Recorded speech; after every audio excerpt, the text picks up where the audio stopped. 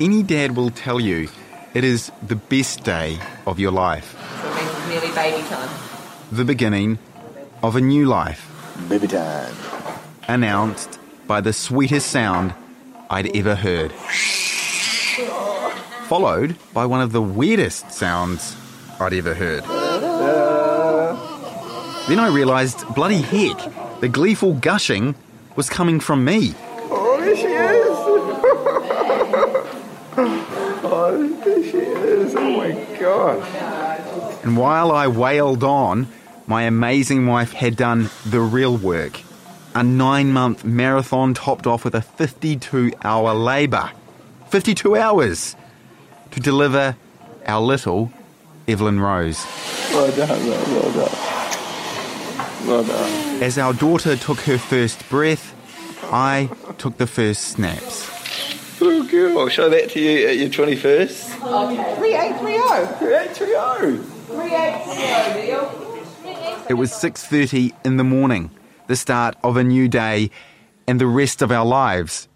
Woman, man, and child. No, sir. What do babies say? Ooh, ah, ooh, ah. What do baby want? Ooh, ah, ooh, ah. What do baby do? Ooh, ah, ooh, ah. This the baby life. Ooh, ah, ooh, ah. Oh, I died for This is the Man-Child Podcast, an account of my dive into dadhood. Oh God, that's gross. From the protests Don't cry for me, Evelyn Rose. to the nervous negotiations Okay, should we really talk about it? Okay, I'll give you the rattler. the unexpected insights, Oh no! Oh, get it off! Oh. and the moments that make it all worth it Smile. on my unlit first path through the fog of fatherhood. What do baby say? Ooh, ah, ooh, ah. What do baby want? Ooh, ah, ooh, ah. What do baby do? Ooh, ah, ooh, ah. This the baby life. Ooh, ah, ooh, ah. Man-Child, brought to you by News Hub and Rascal and Friends. Daddy. Boo-boo. I suppose like most dads, before that day of days, my qualifications for becoming a parent were pretty few and far between. I mean, my wife and I had our little dogs who make mess like babies. Like the time our cavoodle, Mabel, got into the bin. Mabel, who did this? Don't be happy. Or when our poodle, Wally, is rude to the neighbourhood birds. Cut it out, Wally. And of course, the unconditional loyalty. Are you pleased to see Daddy?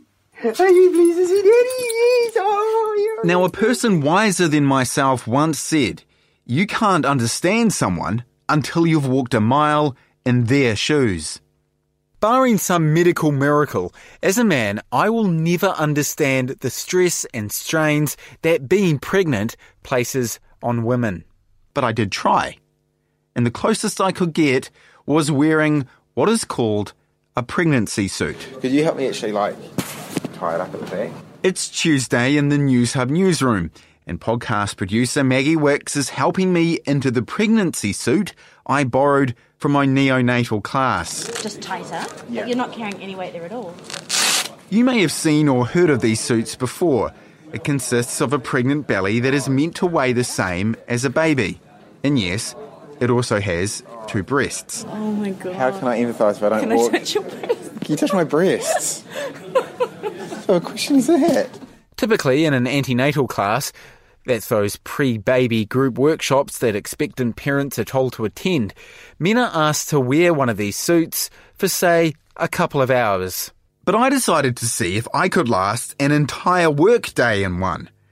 Okay, I know it's hardly 9 months, but I'm a man after all. Oh, did you wear one? Yeah, for a day. Okay. How'd that go? The woman you hear laughing is experienced midwife Kathy Frey.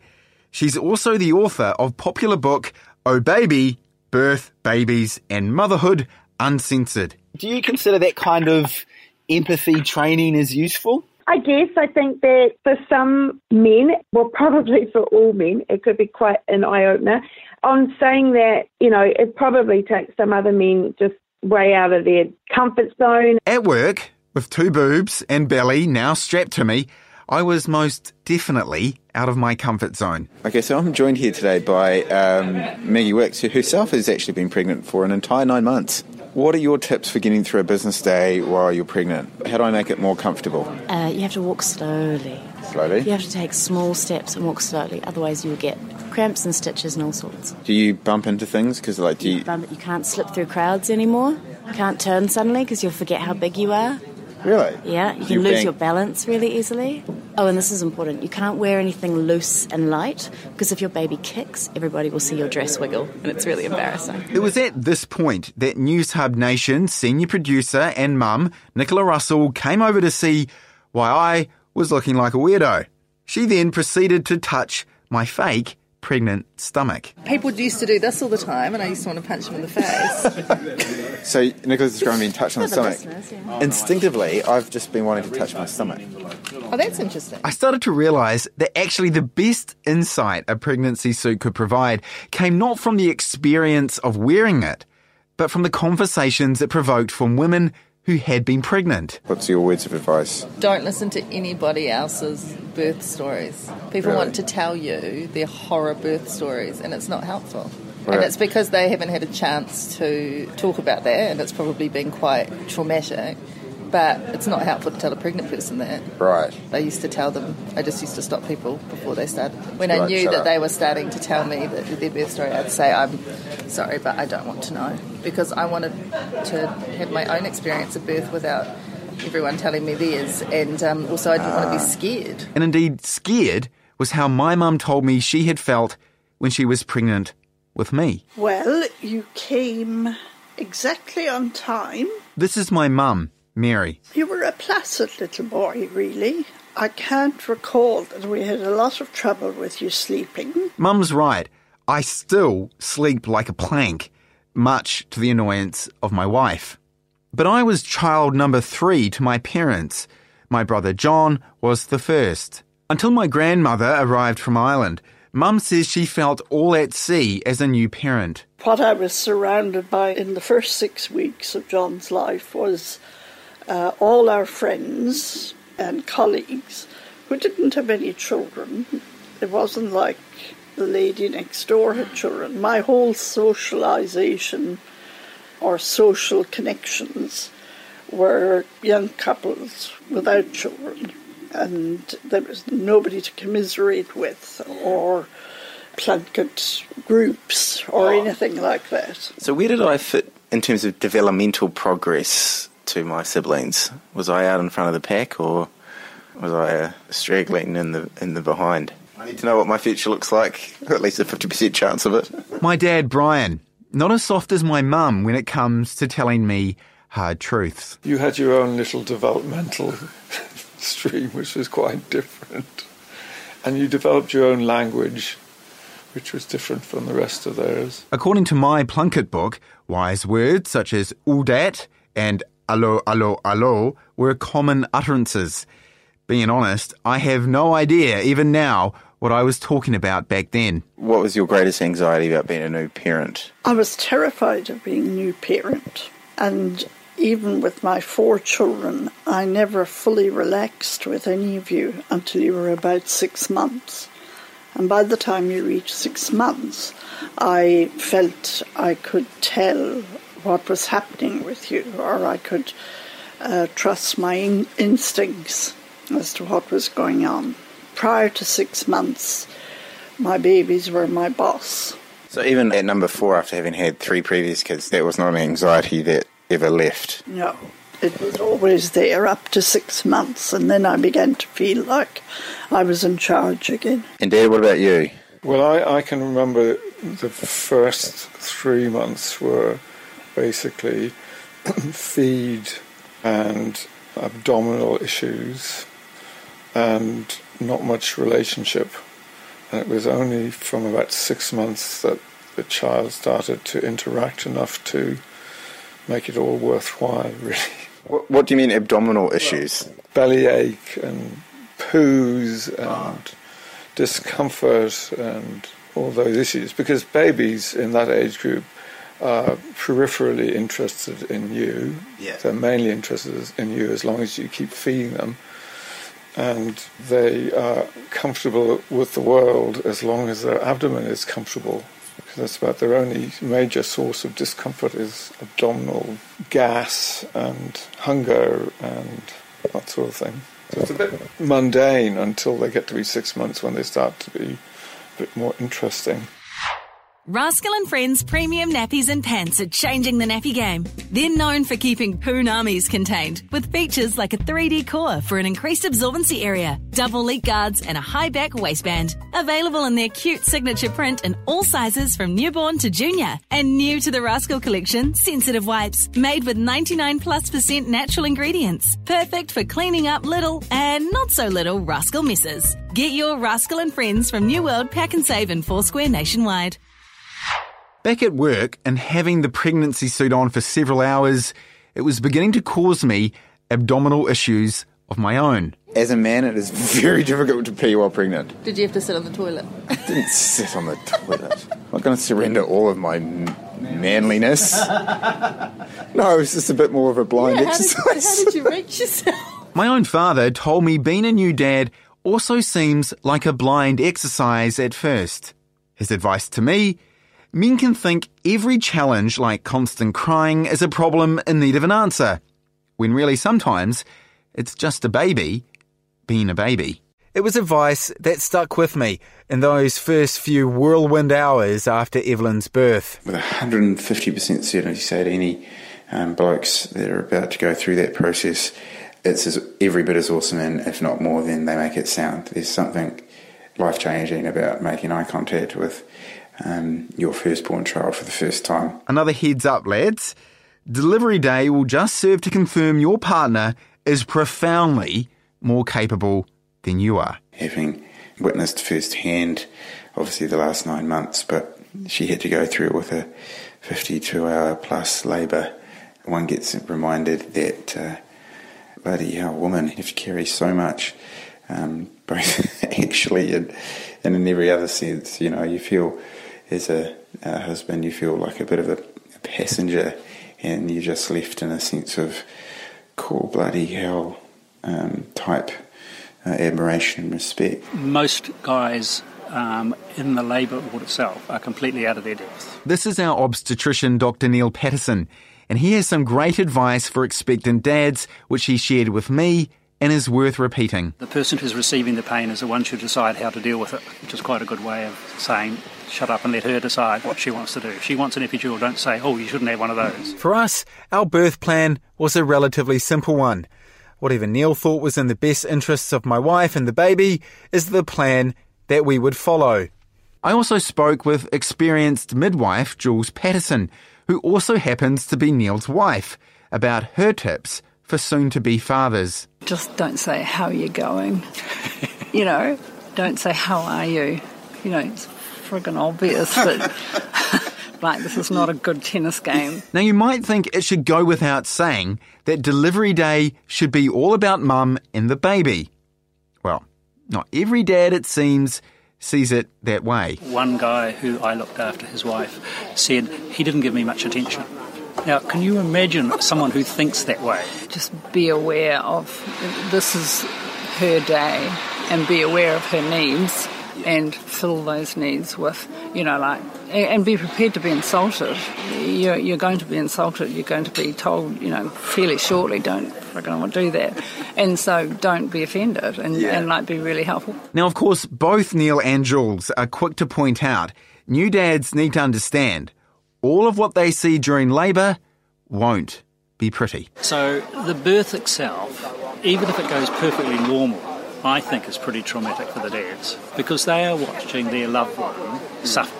So you didn't see this because it didn't happen to you guys, but the next level after that is when you do an operative vaginal birth, which is 20% of first-time mothers. And you get these instruments that are this long, and you rush up to and you lose half of them inside that will, you know, you get the point. Yeah. And so I think that to some extent the antenatal classes should counsel the guys about this. You know, so nowadays there is no safety problems in New Zealand with people doing those sort of births that are instant. You don't jam it out the other side or anything. But there can be long-term complications with them. That's completely separate. If you have a forced birth, you're more likely to have bladder troubles in the future. But you don't have anything instant that looks terrible. But as I say, for this long, and if you're going to have a Von Toos, there's a great big machine that comes in. I think that's pretty scary. Yeah. It's scary. The woman's a little bit protected because she doesn't see it, and she's in pain, and she just wants the delivery over and done with. So she doesn't care what you do, just get on with it. Whereas a guy's got to sit there and watch it. I think even a normal birth is a bit traumatic. And yes, some of you will faint. So when does it happen? It tends to happen in the operating theatre. So for a guy to faint usually requires the whole level of anxiety to go up. Right. And that's because he's really concerned about what's happening to his wife, and he's never had any concept that this would happen before. Yeah. But fainting in the caesarean section theatre, and then there's people operating on your wife and blood's on the floor and things, so that's understandable faint. I just wasn't sure, and the overwhelming nature of the experience, I ended up feeling a little bit faint and had to sit down. Rob Dowd is Broadcast Standards Manager at MediaWorks. He is also a new dad who came close to keeling over during the birth of his baby boy, Jimmy. It happens to me every time I'm in a theatre or getting a cut stitch or anything like that. I always faint. Same thing bloody happened with this. And so I just sat on the floor and they brought me a wet flannel and a glass of water and I was okay. But yeah, it was the classic, dad's fainting thing. I work with Rob and I recently spoke with him and our other work colleague, Dan Rutledge, about their respective big days. You'll hear from Rob and Dan throughout this podcast series. There's always blood and people with gloves. It's just a scary place. It's cold as hell in there. Yeah. So all of that, no matter how much prep work, there was an element of nervousness. But as soon as I heard that little boy cry, it was it was just as breathtaking and emotional and overwhelming as I always imagined. It was truly overwhelming. I was with Lily, I was behind the screen, close to her face, just reassuring her. And I was just, stressed out the whole time. Just all I wanted to hear was him cry. And then eventually, when he was wrenched out, because it was very difficult to get him out, I just heard him cry and I was like, oh, sweet, he's okay. Yeah. And then I just went and looked at him when he was sitting in the incubator thing and had a little mask on to clear out his airways. And I found that pretty hard going. I think it was just sort of the worrying that there was still something wrong when you had the mask on, which I think is just a standard thing, but I just wasn't sure. I instantly understood what Rob was thinking about.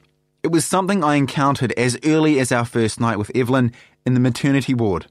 Your head is in a swirl of emotions and concerns. Concern for your wife, who has just been through this massive surgical procedure and is now responsible for feeding the other person you are concerned for, the little human you have been given the responsibility of raising. You have to say one of the first things as parents you get really paranoid about is the baby breathing. Is its breathing in any way impeded? And so, our first nervous moment was when Evelyn was on her back and she refluxed. So basically, all the milk that went in came back out at twice the speed. I found some in my hair, shoulder. Has quite an impressive range. Yeah, they do say, trust your baby, they're resilient, but it's kind of hard when you're a new parent because they're just so blooming. Yeah, kind of changes your perspective on things. She is probably a lot more resilient than I give her credit for. Maybe that's something that'll pass with time. As is now commonplace, while we were in the hospital, we got to keep Evelyn with us in our own room. A practice not yet standard when my siblings and I were born. We were in the maternity hospital. John had been born. He tended to cry rather a lot. And on about day 4, your father was visiting me. And I thought I would move John to the nursery. Your dad and I had a lovely visiting hour, and before your dad left, we both went to the nursery to see John. We went into the nursery where there were about 20 babies, and one of them was crying. So we picked it up, and halfway down the hallway, the nurse from the nursery came running down after us. And she said, "Excuse me, you've got the wrong baby." And I said, "But that's the only one that was crying in there. That's mine." And she said, "No, it's not." Fortunately for Evelyn, my wife and I had identified the correct child.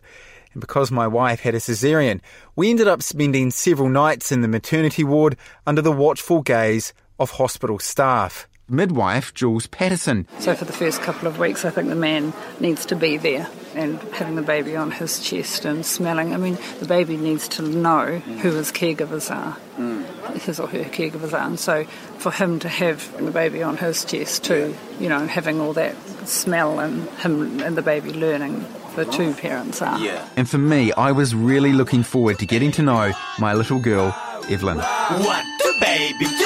Ooh, wow, ooh, wow. This the baby life. Ooh, wow, ooh, wow. Oh. I wouldn't say I was proud of myself for getting through just one day of wearing a pregnancy suit. Off comes the suit. To all the sceptical women out there as to the usefulness of such a experiment, a day in the life of a pregnant woman by a man, I agree completely.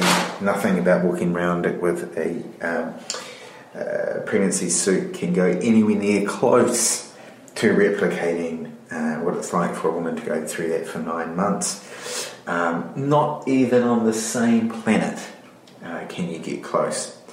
But for what it's worth, it has given me an even greater appreciation for the great challenge that is pregnancy.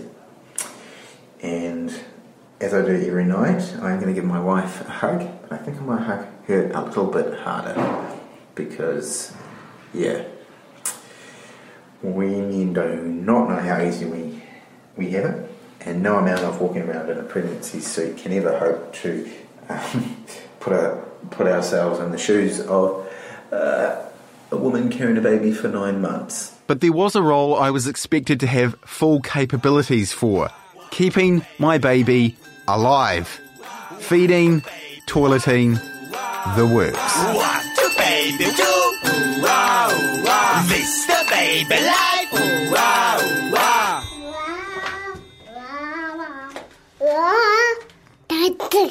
Next time on Manchild. Oh no. Oh! Teach it off. Oh!